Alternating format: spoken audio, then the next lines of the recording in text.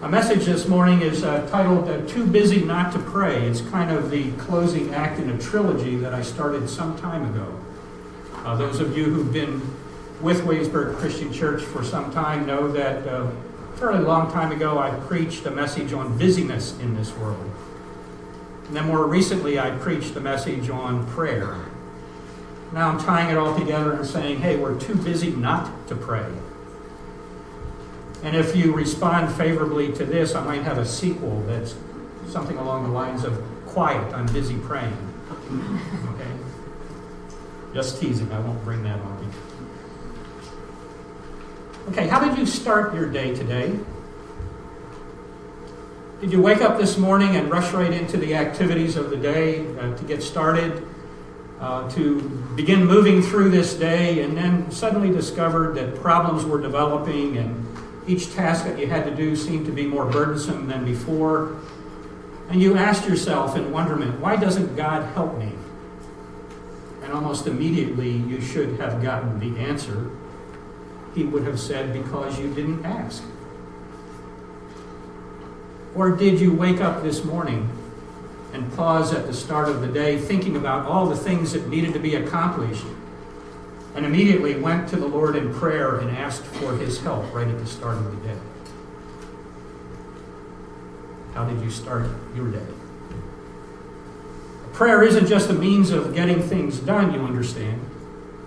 It truly is an expression of our relationship with God.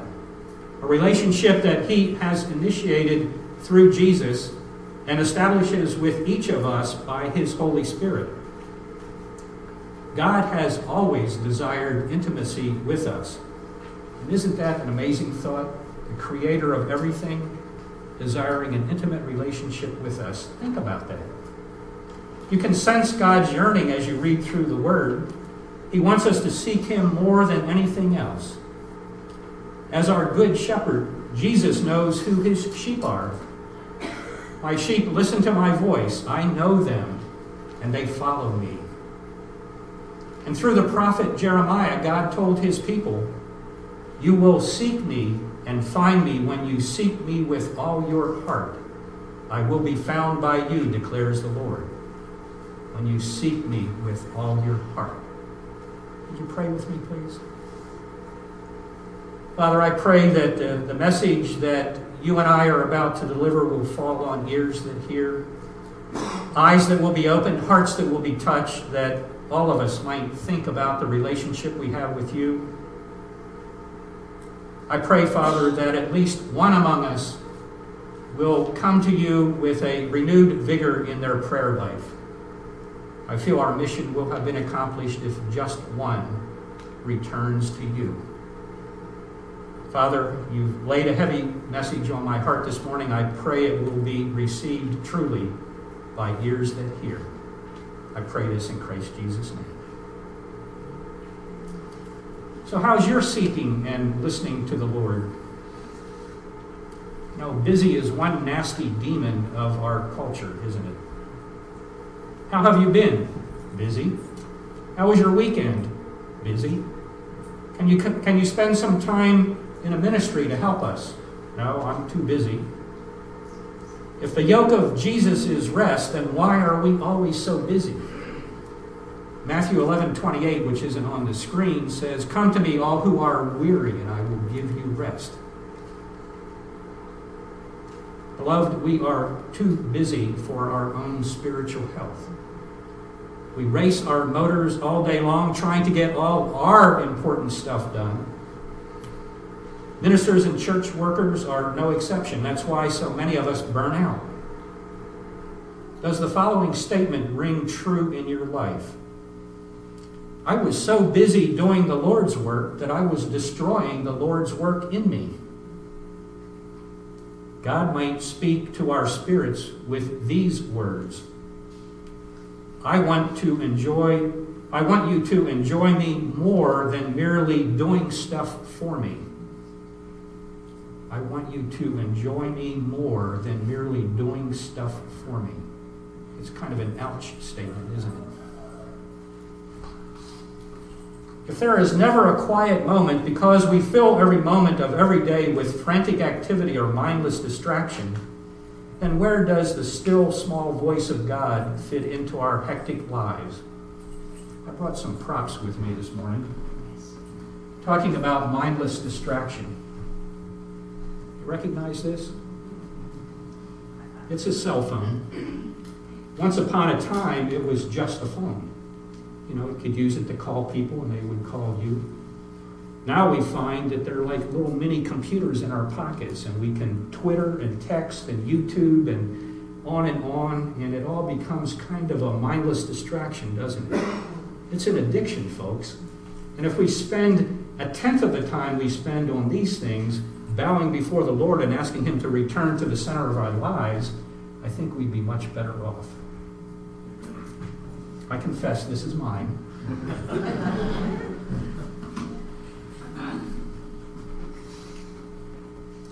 When do we allow Him to lead, guide, correct, and affirm us? And if this rarely or never happens, how can we reflect Jesus in our everyday relationships?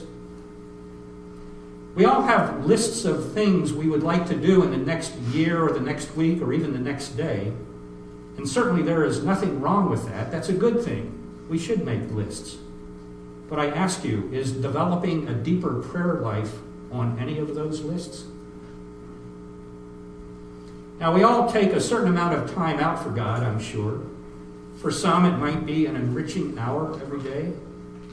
But admit it, for most of us, the busyness of daily demands begins to crowd out time with God. C.S. Lewis, one of my favorite authors, wrote, "The moment you wake up each morning, all your wishes and hopes for the day rush at you like wild animals.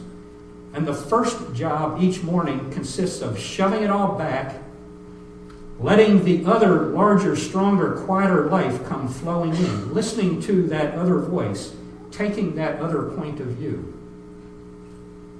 It's too easy to lose focus that God is here. God is available.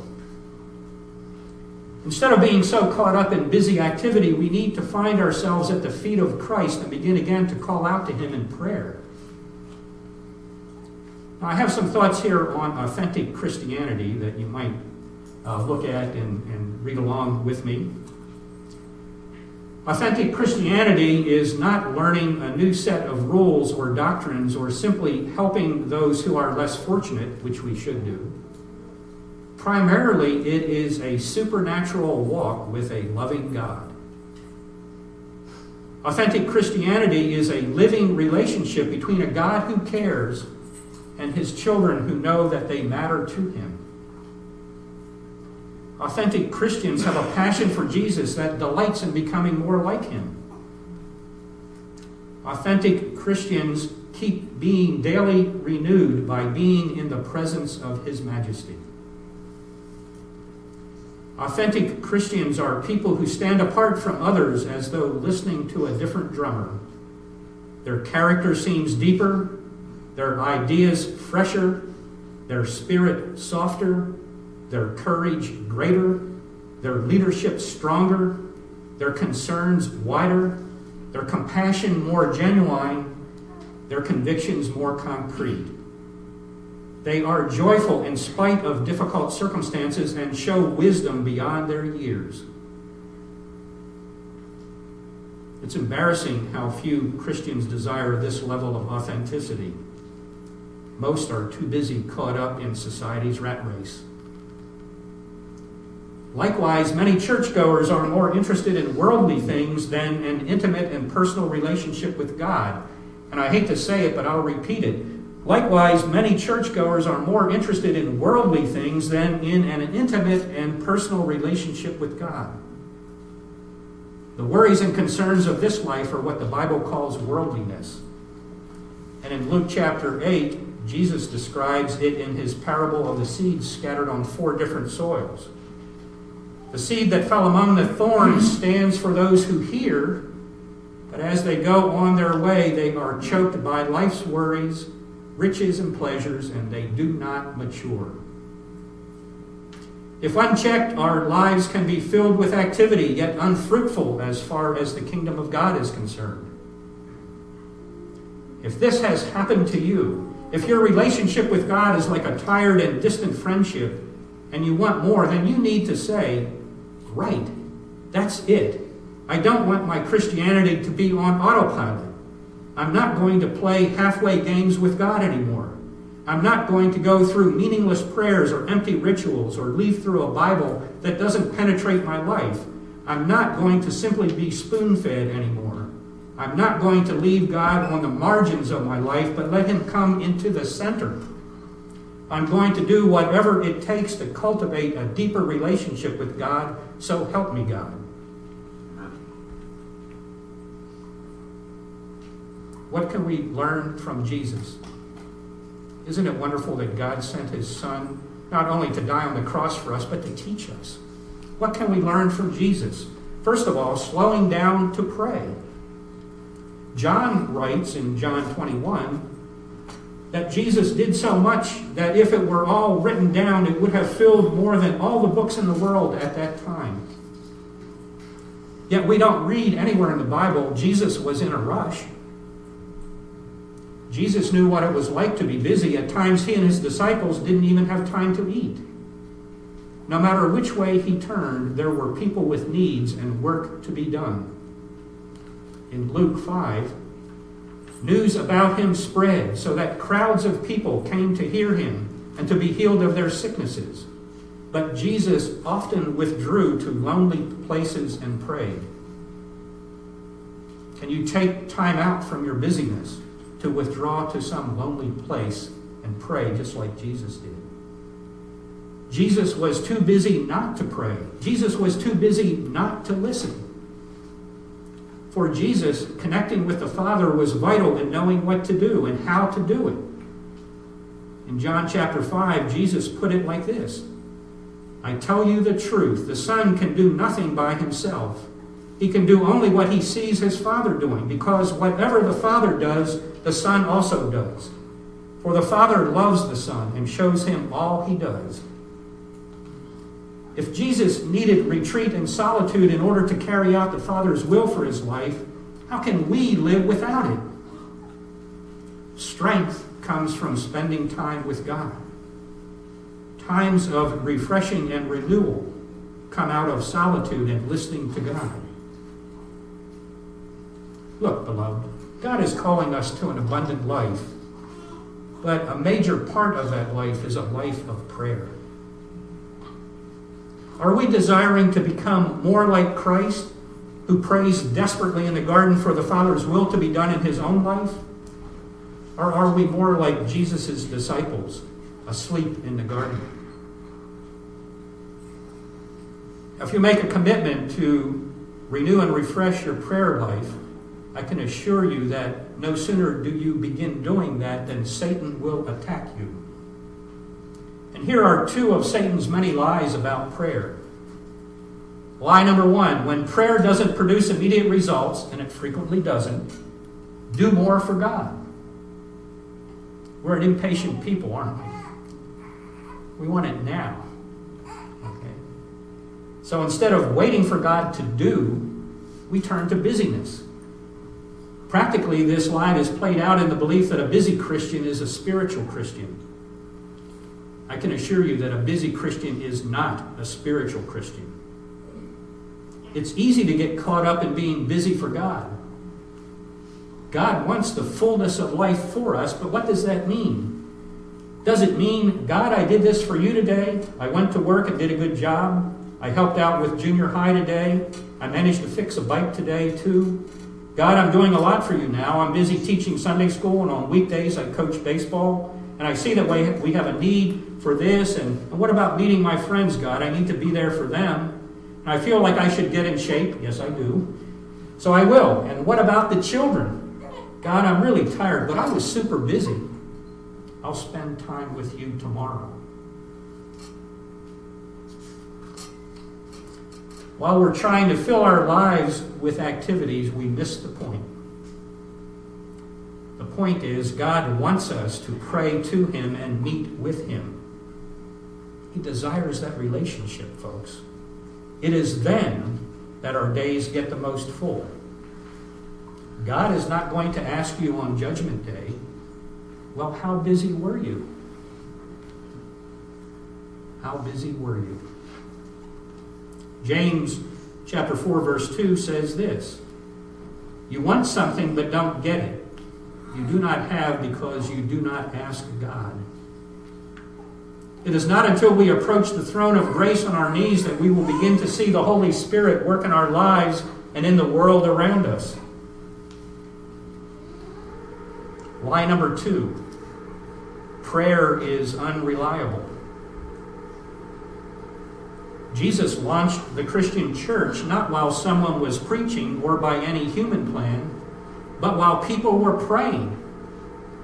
Just to repeat Jeremiah chapter 29, you will seek me and find me when you seek me with all your heart.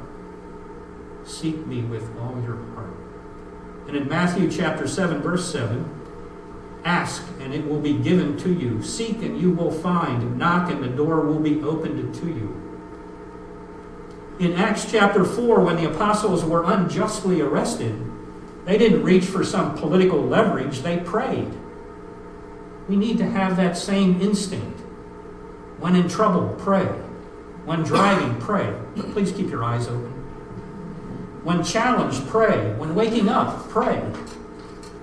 When God's people are called back to prayer, then the Spirit is poured out and amazing things happen in the body of Christ. In 1 Corinthians chapter 6, verse 19, we read, do you not know that your body is a temple of the Holy Spirit who is in you, whom you have received from God? You are not your own. We are the temple of God. The Holy Spirit is dwelling in us. Have we allowed ourselves to become cluttered with the busyness of life, even the busyness of Christian life, that we have squeezed out the one aspect that God desires most? Think about what Jesus did to the clutter in the temple, one of the few times in the Bible where we clearly see Jesus being angry. As he threw out the money changers, he shouted, my house will be called a house of prayer.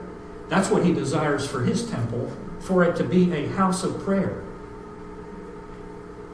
It doesn't say that we are called to be a house of good works. It doesn't say we are to be a people of many programs, of efficient lives, of excellent parenting, or even of fantastic cooking. All of these are great things that we should do, but at the root of everything, we are to be a people of prayer.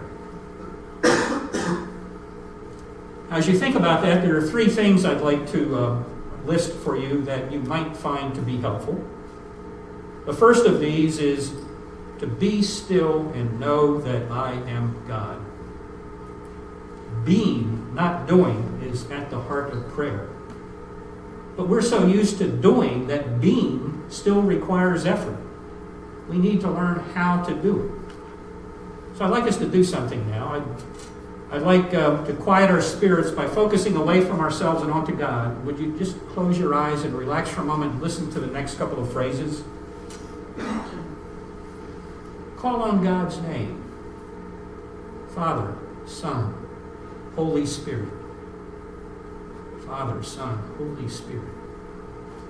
Or pray the Jesus prayer as we breathe in and out. Lord Jesus, Son of God, have mercy on me, a sinner.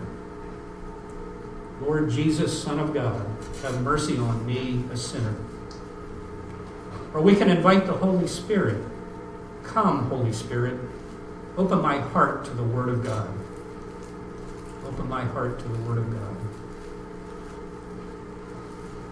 Once we are still, we are in a position to receive from God. We are ready to let Him speak to us through His Word by His Spirit. You can open your eyes again. I'd like you to be with me for the rest of the sermon, if you don't mind. Number 2, reflect on yesterday. Often we just drift from one day to the next, one season to the next, one year to the next, without looking back to see how we've been doing. If we live unexamined lives, we go on repeating the same mistakes day after day. We don't learn from our decisions or experiences, either good or bad. We lose sight of where we've come from and where we are going. Isn't it tragic when the pace of our life outstrips our ability to analyze it? It's good for us to find time for reflection in the light of God's love. How did it go yesterday, during this past week, the last year? Reflect on your experiences, observations, people you met, things you did. What were your joys and sorrows? What have you learned about yourself or others? What areas do you need to grow in? What mistakes should you avoid? How can God help you in this? How would Jesus have done it differently? Of course, structuring ourselves to have this time is challenging. It's countercultural and counterintuitive. The modern world has deceived us into thinking that the only way not to waste time is to fill it with busyness and activities.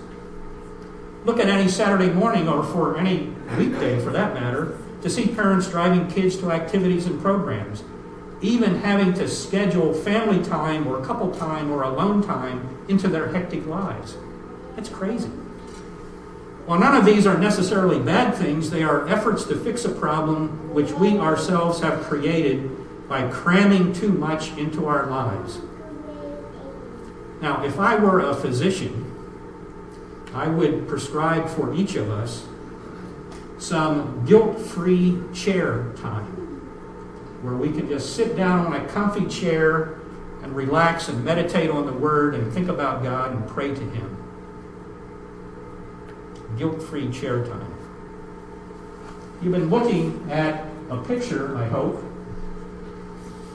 or you are now,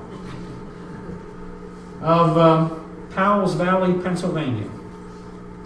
My wife April and I love to go to a bed and breakfast in Powell's Valley, and looking out the farmhouse where the bed and breakfast is located, that's the view out the farmhouse window. Look across Powell's Valley, you see a little white church in the distance, and we are at peace in that environment. Our meals are prepared for us. There's nothing for us to do. We're at the foot of a mountain where even cell towers don't penetrate. We have no signal. There's no cell phone coverage. We just get away from it all and relax in God's arms in His creation. We are among farmers out there working the fields. That just brings fond memories to me and to April. And we have time in the week or so that we spend there every once in a while just to get reacquainted with one another, to think about life, to do planning, whatever, and to relax. No busyness, no schedule, get up whenever, do whatever. It's wonderful. I hope that each of you, my prayer for each of you, is that you can find your own Powell's Valley in your life somewhere. Item number 3, listen to God. When we are still, we can be listening for God to speak with us. Stillness allows God to share whatever is on His heart for you. Lord, if there's anything you want me to know right now, please show me. Or like the boy Samuel in the Old Testament said, speak, for your servant is listening. You might ask, how does God speak to us? Well, primarily through my other little prop here, through the Bible, His Word. Now, this is my travel Bible. I have a bigger one. If you have a bigger one, you can get your physical exercise at the same time you're reading it. And it's nice to have a little travel Bible also. This is the complete Bible, not just the New Testament, and I love it. It's nice for traveling. A little hard on the eyes, but it works well. Okay? The Word is primary and central to hearing God speak, especially the words of Jesus. If your thoughts or impressions don't mesh or match up with what Jesus has said, then dismiss them. The Holy Spirit also gives us nudges or impressions. And I'm sure many of you have felt some of what I'm about to give to you. You might have a feeling to phone someone to see how they are or to encourage them. Or you may be prompted to write a note or letter to someone. At other times, God may lead you to deal with an area of your life that you've closed off from Him.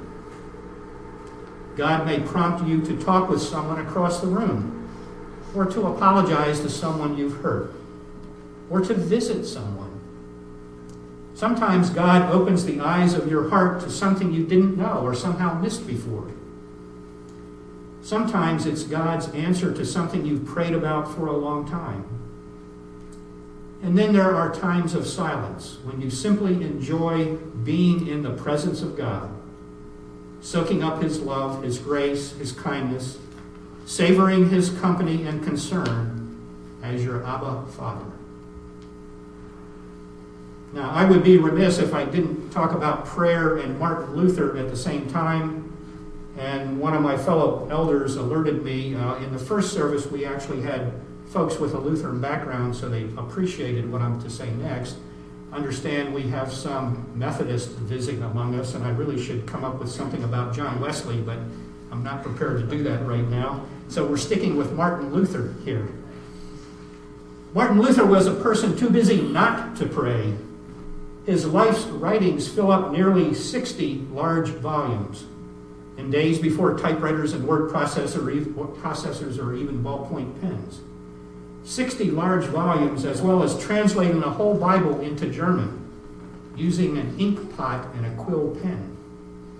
Added to this were his university lecturing, preaching and pastoring the Wittenberg congregation, and his family responsibilities. He developed his devotional habit as a former monk. Luther's normal pattern in the parish was to spend 2 hours a day in reading the Word, praying, and meditating at the start of the day. If he had an extra busy day ahead, he would take 3 hours. Otherwise, he said, I cannot get all my work done. Was this a waste of time? His life work testifies strongly, no. I can give you my own testament, no. I've had many times in my life when I was especially busy in at the college, and if it weren't for prayer and seeking His guidance, I wouldn't have been nearly as efficient as I was. And I look back onto many of those moments and recognize that God was leading and I was just following. So for us, I invite you to slow down, to spend some daily time with God. Not necessarily 2 hours. I'm not asking you to become a monk, go in a cloister somewhere, but spend some time with Him. If this is a new idea to you, spend a few minutes each day. A few minutes just being still in God's presence. Block out the noise of the world. A few minutes reading the Bible and meditating on that Word. A few minutes in prayer and listening to God. If, after 6 months, your relationship with Jesus isn't deeper, and you haven't grown in character, and your heart isn't softer than before, then you can have your tired, drained, busy, frantic lifestyle back again. No one can grow in intimacy with God on a steady diet of activity. You will only get tired. Power comes out of stillness. Strength comes out of solitude. I'll end with this story. There were 2 streams standing at the foot of a mountain. On top of the mountain was a great lake, and in front of it a great desert. Both streams wanted to water the desert, and one day they began to deliberate about how to go about it. I think that to be successful, we must find a way to climb the mountain and get attached to the lake, said one stream. What a waste of time, the other stream retorted. You'll never make it, and besides, look at all this parched land just crying out for water. I'm going on. So the second stream flowed out into the desert. As the sun got hotter and hotter and the land got drier and drier, the stream got smaller and smaller. And eventually it faded because it had no resources. In the meantime, the first stream was struggling up the mountain. It was a long, arduous climb. But finally the stream joined the lake and asked, "Will you help me go out and water the desert?" "I will," said the lake. So together the lake and the stream flowed down the mountain and into the desert, making the dry land rich and fertile. Folks, with prayer as our resource, our lives and ministry to others are constantly watered. Without it, we're all dried up. Wherever you may be this week, from prayerful to prayerless, perhaps you're thirsty for more of God. Perhaps you're desiring a fresh touch from Him. God is here in this place right now. All He asks from us is this: be still and know that I am God. Are you tired today? We can pray for you. Are you feeling like God is distant in your life? We can pray for you. Are you feeling empty, emotionally bankrupt? We can pray for you. Are you dressed up for church but all you want to do is cry? We can pray for you. God calls us to be a people of prayer. I'd love to pray for you. There are people here who would love to pray for you. We all have deep needs in our life, and the truth is that God is here and we can reach out to Him in prayer. This prayer stuff is important to God. The fullest life we could have is when we are in a lifestyle of prayer. The power of God will penetrate more and more into your life when prayer becomes your lifestyle. God wants to meet with you today. Are you too busy to meet with Him?